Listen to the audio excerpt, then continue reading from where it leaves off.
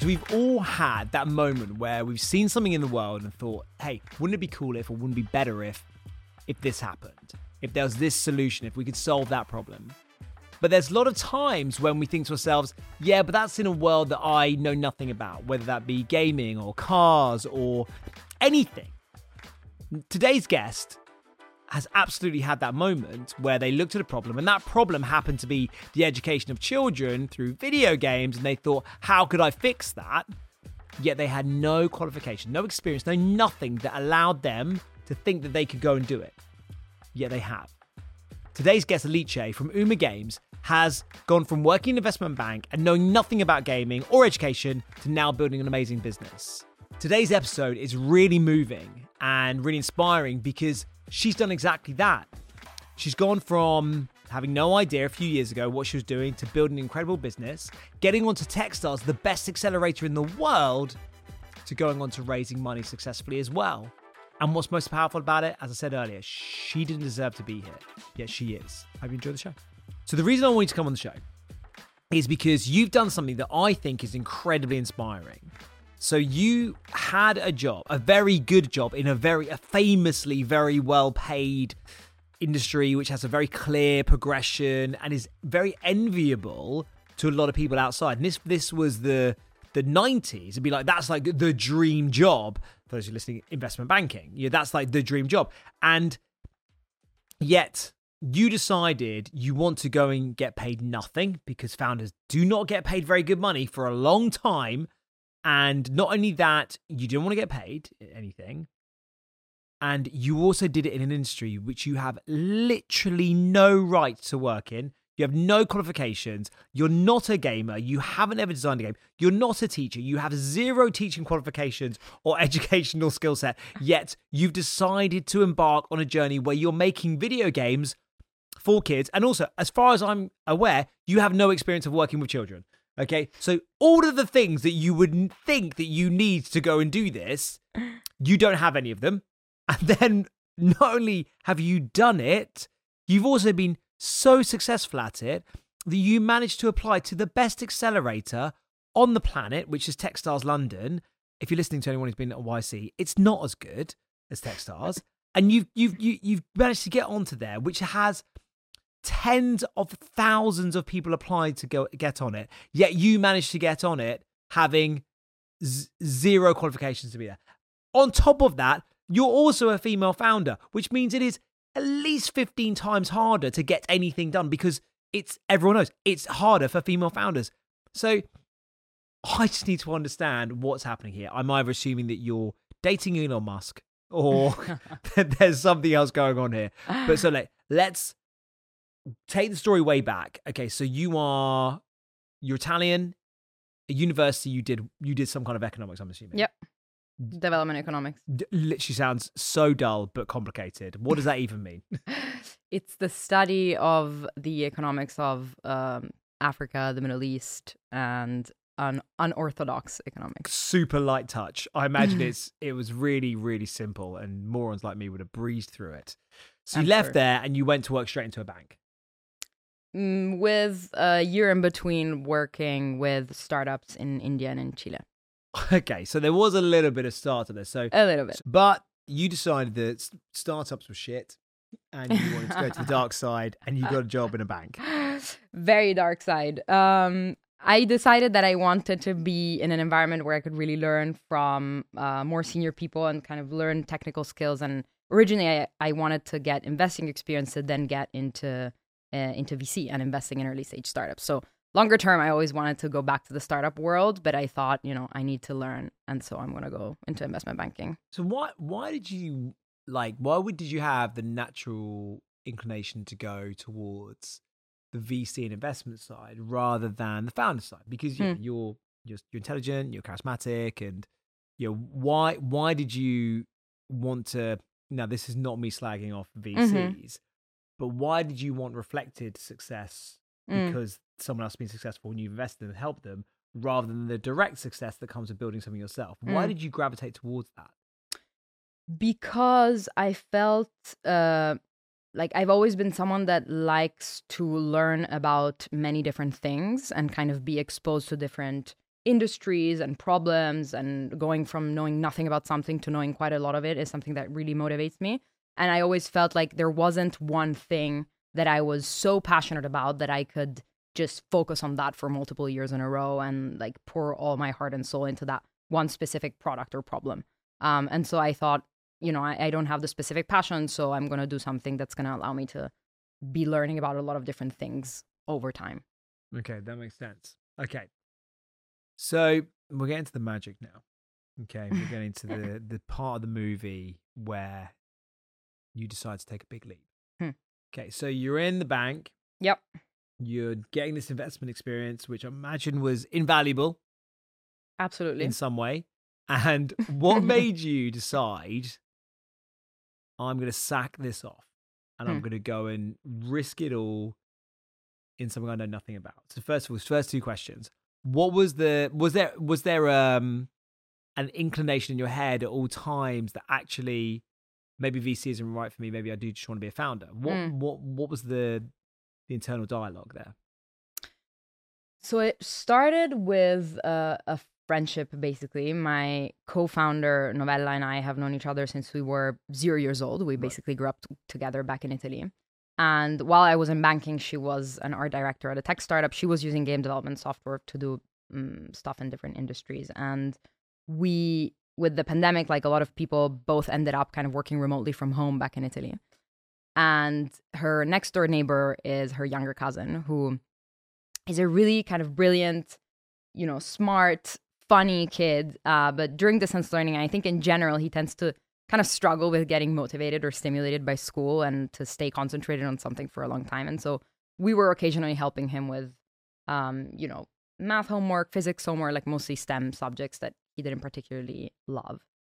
And it was really difficult to get him interested. And we didn't want to use too much of the kind of like stick approach of like just making him do it against his will. And so, but then multiple times we saw him playing Minecraft and we were just blown away by how skilled he was, like how quickly he was learning to do new things and how articulate he was at like explaining different strategies and kind of understanding the systems behind the game. And so we thought, clearly this game is the key to unlock this child.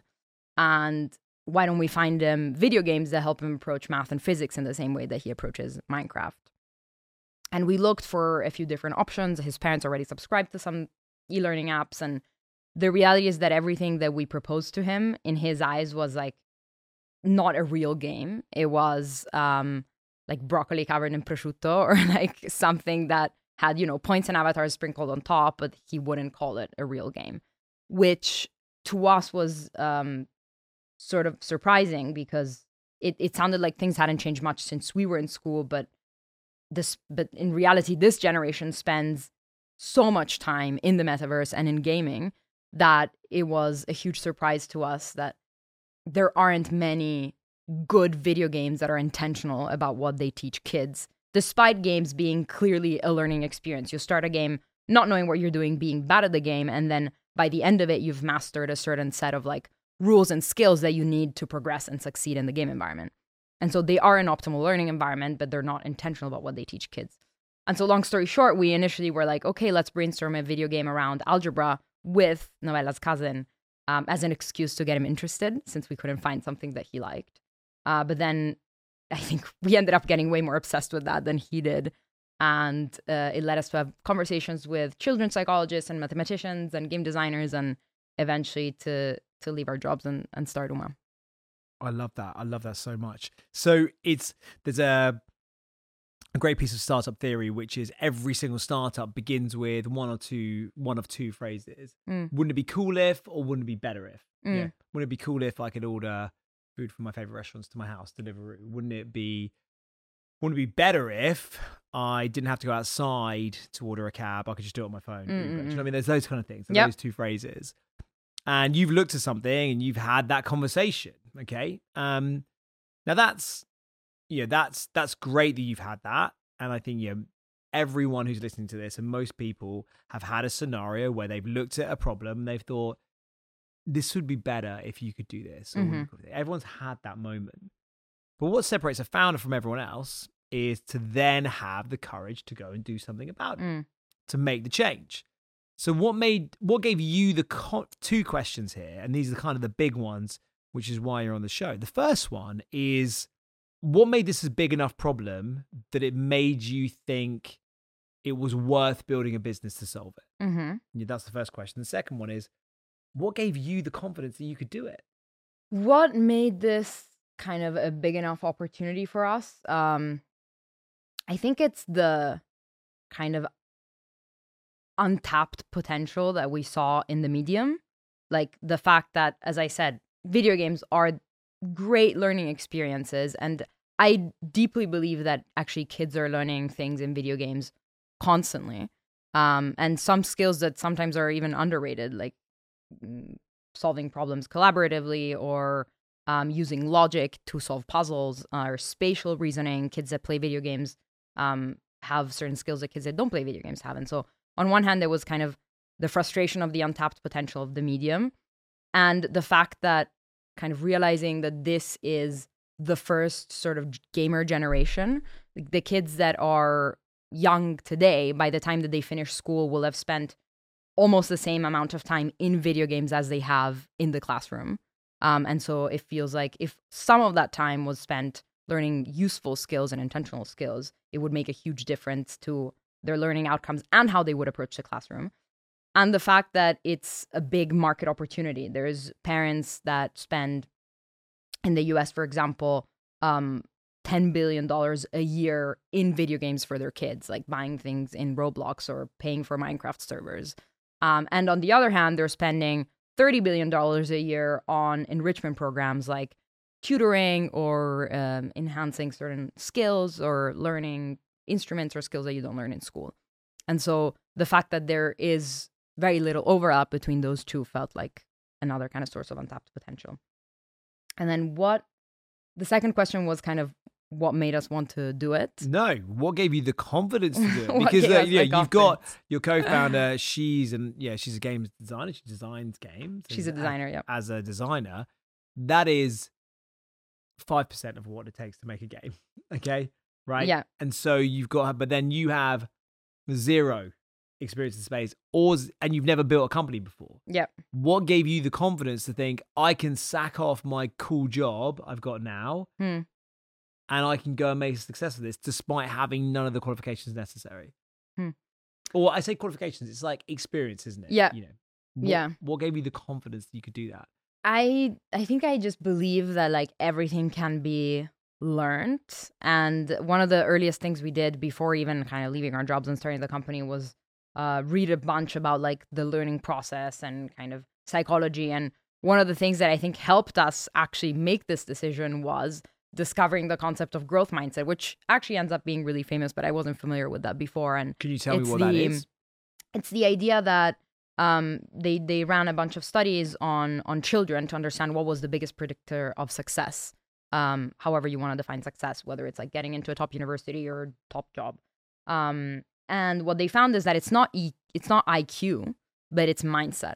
Mindset meaning there's certain people that tend to have a fixed mindset. They believe that intelligence is fixed, given at birth. It is what it is, and you just have to kind of deal with that. And then there's other people that believe that everything can be learned, and that actually those moments when you're struggling or feeling unable to do something or feeling kind of stupid are the moments when you're expanding your abilities. And so they seek those situations of discomfort because they know that it makes them grow. And that is the single biggest predictor of success in children.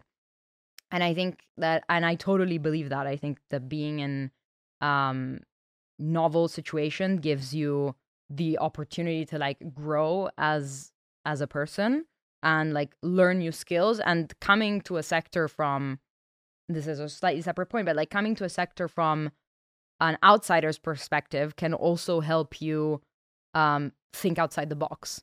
So many educational video games have been made by educators or by people that came from a more traditional gaming background. And I think that some of that experience is great and informing what you want to do, but some of it is also a baggage that is really difficult to break free of and to do something that is really innovative.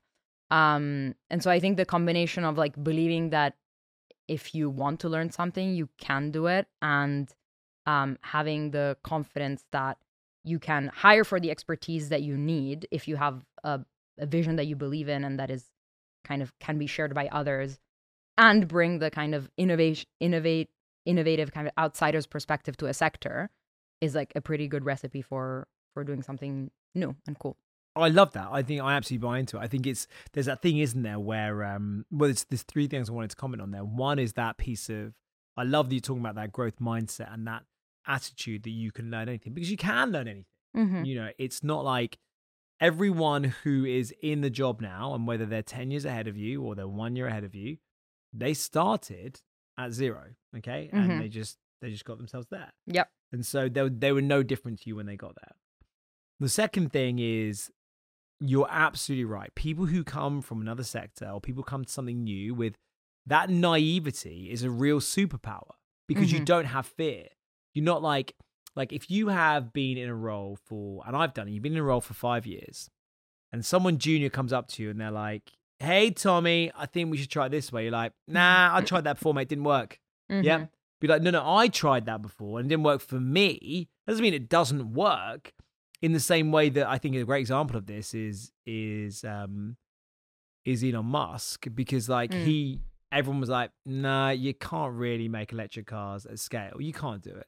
He's If like, Ford can't do it, why should you? yeah, exactly. But he's like, "Well, actually, turns out I think I can." Yeah. Yeah, because he just came in with a naivety. It was a bit like, "Well, I'll figure it out." Yep. You know, I'll look at it differently. I'll figure out I don't have the burden of past failures. I think that's great. And I think also, certainly, anyone who is going into a sector completely new and completely fresh, meet your heroes in that sector.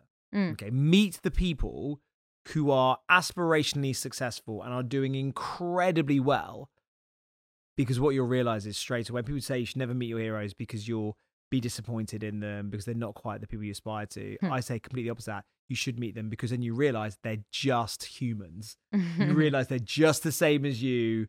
They just took a risk, they worked hard, or whatever it was, they were more lucky, whatever it was, they are just another human being. And if someone else has been able to be successful, then absolutely you can be successful as well. I totally buy into that.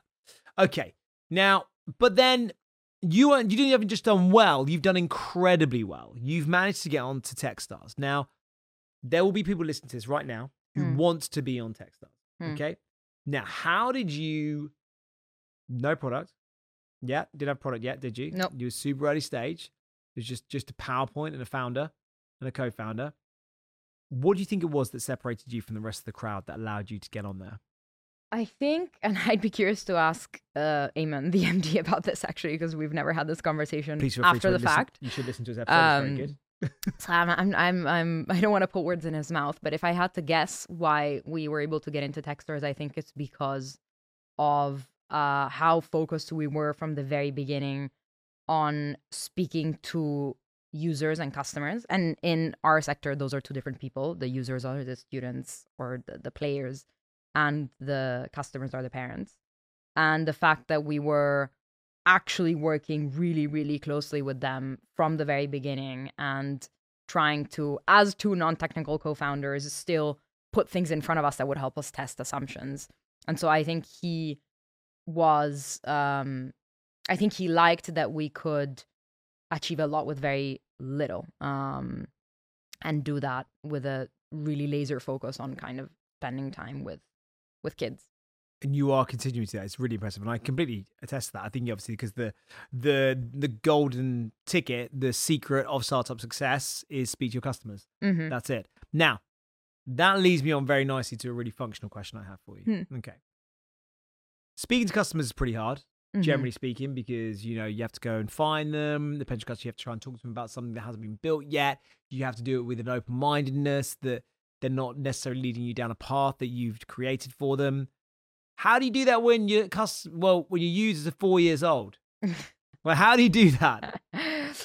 Yeah, it's particularly difficult, I think, to have a user base in that age range, because everything that you can sometimes assume or kind of infer about how your experience with a product or with something can translate to another adult, like, could completely not hold true for a child in like a fundamental way. And so actually your experience of something may mislead you to believe certain things that like are not going to be true for a child.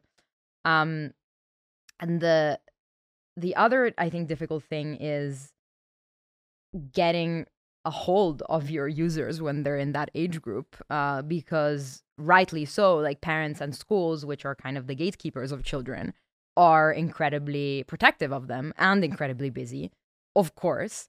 And so it's not like you can, go into the streets and be talking to a 6-year-old in the same way that you could, do market research at a coffee shop talking to strangers. And so it took time for us to build a network of families and of schools that kind of trust us to spend time with kids. And it started with like, a few family friends. And initially, then they would introduce us to someone else, that we would have a call with the child and the parent who would need to be there for the first few conversations, and then eventually kind of trust us enough to let us spend time with them on our own. And similarly with schools, not having kind of come from the education sector before, we at some point were literally cycling around London, kind of knocking on schools' doors, trying to find someone in the school that would kind of be interested in what we're doing and want us to come into the classroom and work with their kids. I hope you don't mean you were literally knocking on doors, because that's how you get arrested. If you were listening, don't literally walk around to schools and knock on the door. Be like, I want to talk to some kids in here. That's not going to work out. Knock on the door, ask to talk to teachers, and then through the teachers, get to talk to the kids. It's a really bad strategy. We had to get a what I later found out is called a enhanced DBS check, which is literally a background check that, says which you failed because of your incredibly colourful criminal record. Exactly. Hard to get. I think that was actually one of the few advantages of being two young female founders, is that people will trust you with their child. Kids. Yeah. It's definitely true. You're right. In that sense. And so it took some time to kind of have access to a pool of potential users that we could do user discovery with, and to have enough of a variety of kind of ages and gender, personalities, etc. And then once you have access to the kids, what we had to learn was, as you were saying, like, how do you actually work with them when they operate like in a very different way to an adult? And so I think a common mistake that I made at the beginning was treating them like kids. And what I found with, experience, honestly, and mistakes, is the last thing that kids want is to be treated like kids. And they want to be treated like equal. And I think in that, me and my co-founder have developed very different strategies. I tend to now speak to kids like they were adults. I'm very straightforward with them. I never assume that they're not going to understand the nuance of something. I tell them, like, why are we here? What are we trying to achieve? Like, hyper transparent. And I think that kids kind of level with me on that, even if they're 6 years old. Whereas my co-founder, who's very different from me in terms of personality, she has this like incredibly high EQ and is like a really kind of free-spirited, disinhibited person. Like, she almost becomes a child when we're with kids, and she like really sees the world through their experience and plays with them on the floor and is like one of them in a sense, which is very funny to see. But I think that helps us get them in a place where they can be themselves with us and like really tell us what they think. And then I think another mistake that we made at the very beginning was following, the mom test or these books that tell you how you're supposed to run user discovery. And it was these kind of, one-on-one conversations where you're asking kids a bunch of questions about, what they do, how they're spending their time currently with games, or going into schools and doing focus groups. But what we found is that actually for a child, like, that is kind of a strange situation to be in. Like, why is a stranger asking me a bunch of questions? And they end up feeling like not really at ease or themselves. And so what we've started doing, as we learned that, was trying to kind of slot into their normal daily life. So now when we have to do user discovery with a family, we will go to their house on like a Sunday, like a babysitter or a friend, and just, while the parents are working, spend a couple hours with their kids. Or if we have to go work with a school, we will organize like an after school club, which there are many of the kids already participate in, which in children's minds like totally justifies why they're doing these activities. Or if we need to test like a math concept, we're just gonna like tutor kids. Like for the first 6 months of running Uma, I was tutoring a few kids and testing like different levels of difficulty, understanding what are the things that confuse them. And so it's kind of creating situations that for them are natural parts of their daily life that you're just an observant in, rather than making them feel on the spot. Yeah, I like that.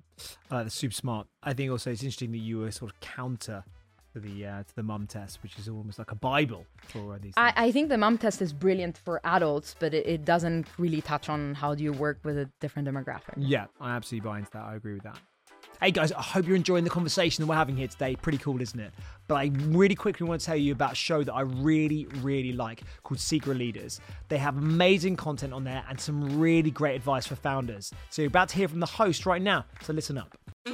If you're an entrepreneur in the UK and want to hear some powerful lessons from founders of companies like Deliveroo, Joe Malone and Monzo, then check out the Secret Leaders podcast. Each week, I have a raw conversation with someone who's changed an industry like fertility, esports, raving, and crypto, so you can build a better business. Want to learn how to bootstrap, create a magnetic brand, get your first customer, or even fire your mum? Yep, that really happened to one of our guests. Search Secret Leaders in your podcast app. See you there. In the current climate, marketing is hard. But do you know what isn't hard? Making sure you never miss an episode of your favourite podcast. So tap the follow button on your podcast and you'll never miss out on the latest episodes of Unicorny or Marketing Difference. You can even go back and listen to our back catalogue of amazing episodes. If you do that, please leave us a review. It would mean so much. You started a business with your best friend, okay, which generally speaking, people are like, don't fucking do it. But there are loads of really great experiences of people doing that. For example, Eric, who've been on the show, Sam and May, they started, they're best friends and they started, and they've been unbelievably successful. My best friend, she started a hedge fund with her husband, and I started a business with my best mate. You know, like it's a lot of people do it, but I'm interested to hear from you because a lot of people will be like, "Oh, I'm told that I shouldn't start a business with my best friend. This is really nerve-wracking. Should I do it?" Help me out. Tell me the tips you have to making it work, because obviously it is working. Because by the way, there are lots of examples of it really doesn't fucking work, and that's why people have these problems. There has been lots of relationships that have been destroyed through startups. Yeah. Because like, I'm the CEO. No, I'm the CEO. You know, the usual stuff. How do you navigate it? How do you make it work? Funny because on our first day on Techstars, I remember Eamon talking about how starting a business with a friend was the worst idea ever, and he was like, "Yeah, I want to see how you two are doing by the end of the program." I can see that. And thankfully we're doing great, but it's definitely beautiful in some ways and more difficult in others.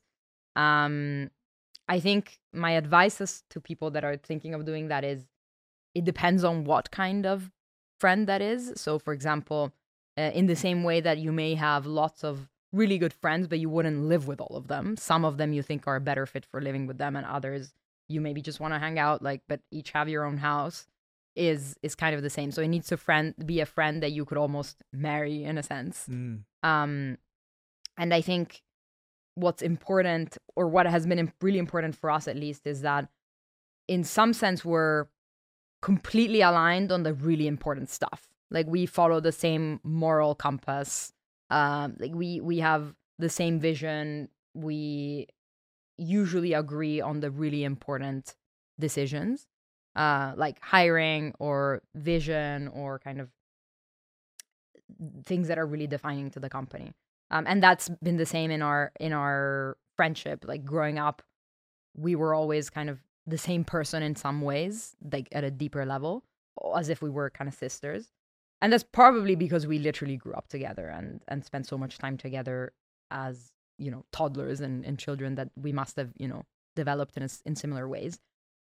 But while we have that kind of common ground and foundation, we also are very, very different and complementary in other senses. So growing up, I was always the kind of more STEM nerd. Like I was more like the logical thinker, and I liked doing math competitions and that kind of thing, whereas Novella was always the artist and the creative, and she was making things with her hands, which I was usually terrible at. I'm very jealous of her ability to do that. And so that has also been true like in our daily life at Uma. Usually we bring very different perspectives to problems, and we have a different way of approaching problems. And so that means that it's not like an echo chamber where, you know, I say something and I met with like the same exact perspective on the other side.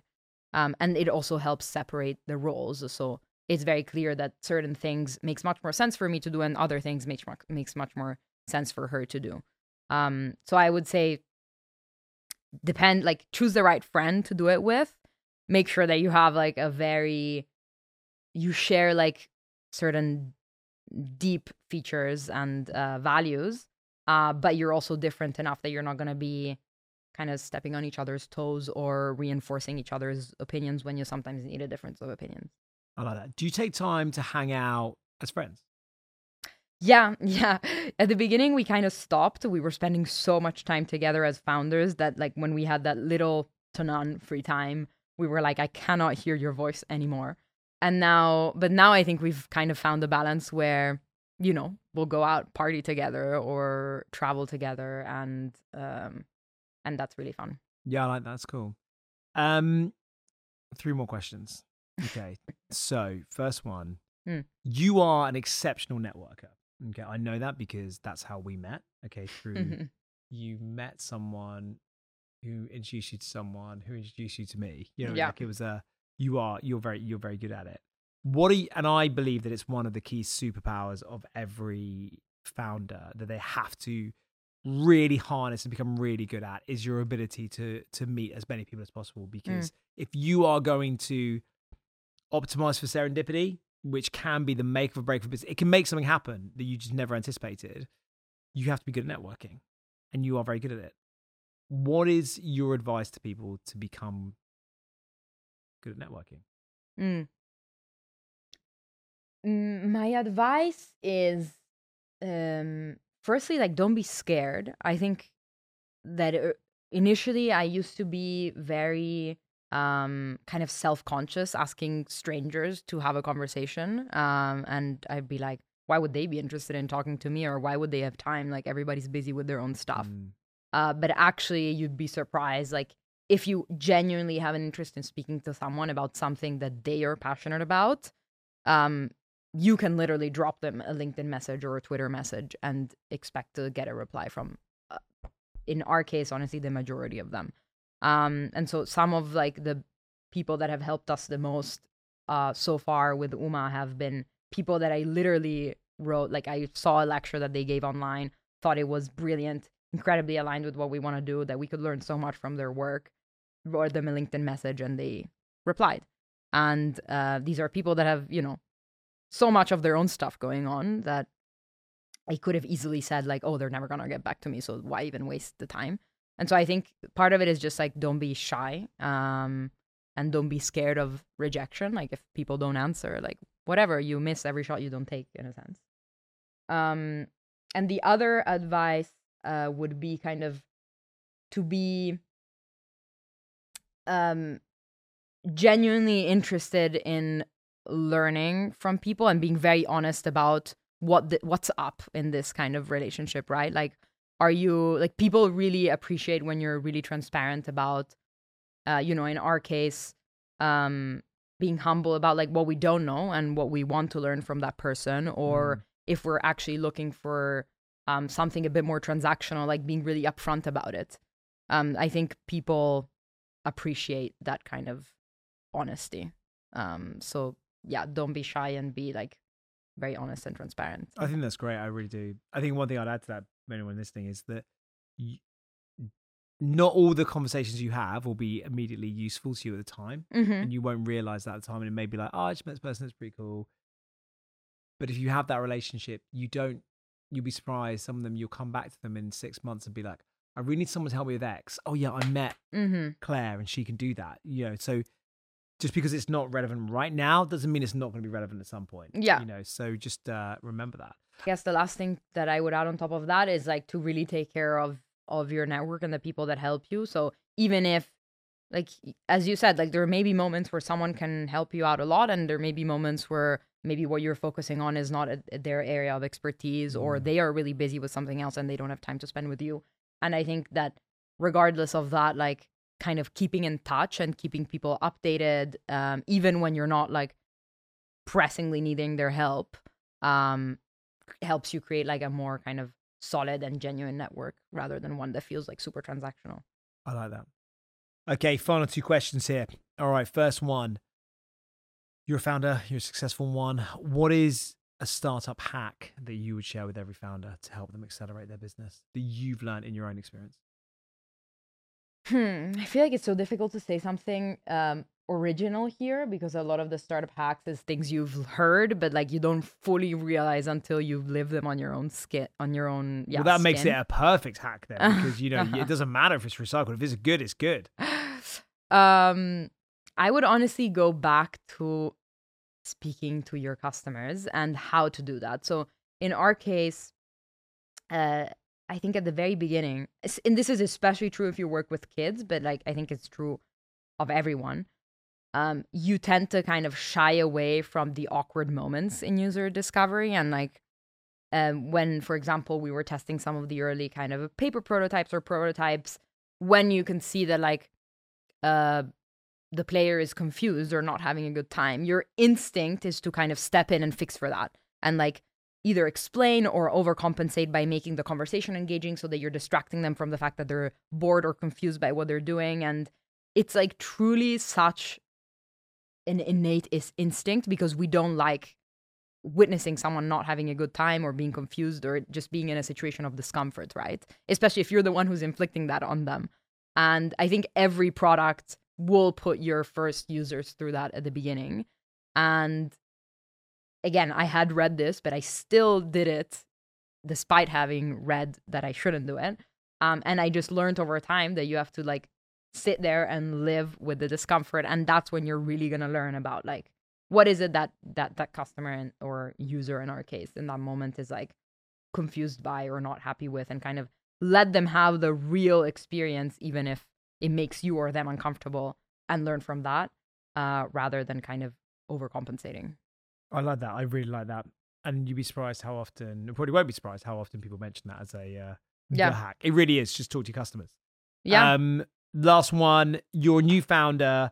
So you are surrounded by founders. You've been on Accelerator. What is one thing that you think is so shit about this founder sphere and the startup culture? We call it the startup sin bin. It's something you would just wish would just fuck off and disappear. Founders not being genuine with each other about the things that they're struggling with, like that drives me crazy. And I think we're all guilty of that to some extent because it's such a world where at the end of the day, like you need to be optimistic and like believe that you can do anything at all times. And so it does kind of, it aligns with what you're trying to do, that you need to be like your best self and optimistic and smiling at all times. But at the same time, like then when you're going through difficult periods, you feel so lonely because it's like everyone else you look around is having the best time and the easiest time ever, right? And so I think just being more, I wish that in the startup community there was more kind of real sharing of real problems and not just kind of problems that are easy to fix. And I think that within Techstars actually that was very much the case. Like people were super open about it, but it's because that was very intentionally created. Like that kind of sharing atmosphere was very intentionally created by the program. But once you step outside of that, like in the startup community, you tend to feel like you're kind of alone in your struggles sometimes. Yeah. Obviously, I mean, I've never had any problems, so I can't relate to that. Of course you haven't. Neither have I. I don't know what you're talking about. All the way through my startup thing, it's been absolutely fine. No problems. No tech problems. No fundraising problems. No staff problems. Everything's been a home run every single time we've done it. Didn't launch an NFT during the worst possible NFT market just after the Luna crash. That didn't happen. Don't let anyone think it did. Didn't launch a business, hire 10 people, then there be lockdown and not have an office, or don't worry about it. Those things didn't happen to me. Everything was fine. Okay. It was all good. Look, you've been a really great guest, genuinely, and thank you so much for coming on. I am so inspired by what you've done and the courage you've had, and I think that anyone who's listening should really take away from it that you're just an incredibly unintelligent normal person, and yet you've still managed to be a success. I'm joking. It's incredible, and I think it's really impressive, and I hope it works out. Thank you, Tom. Thanks so much. Great to be here.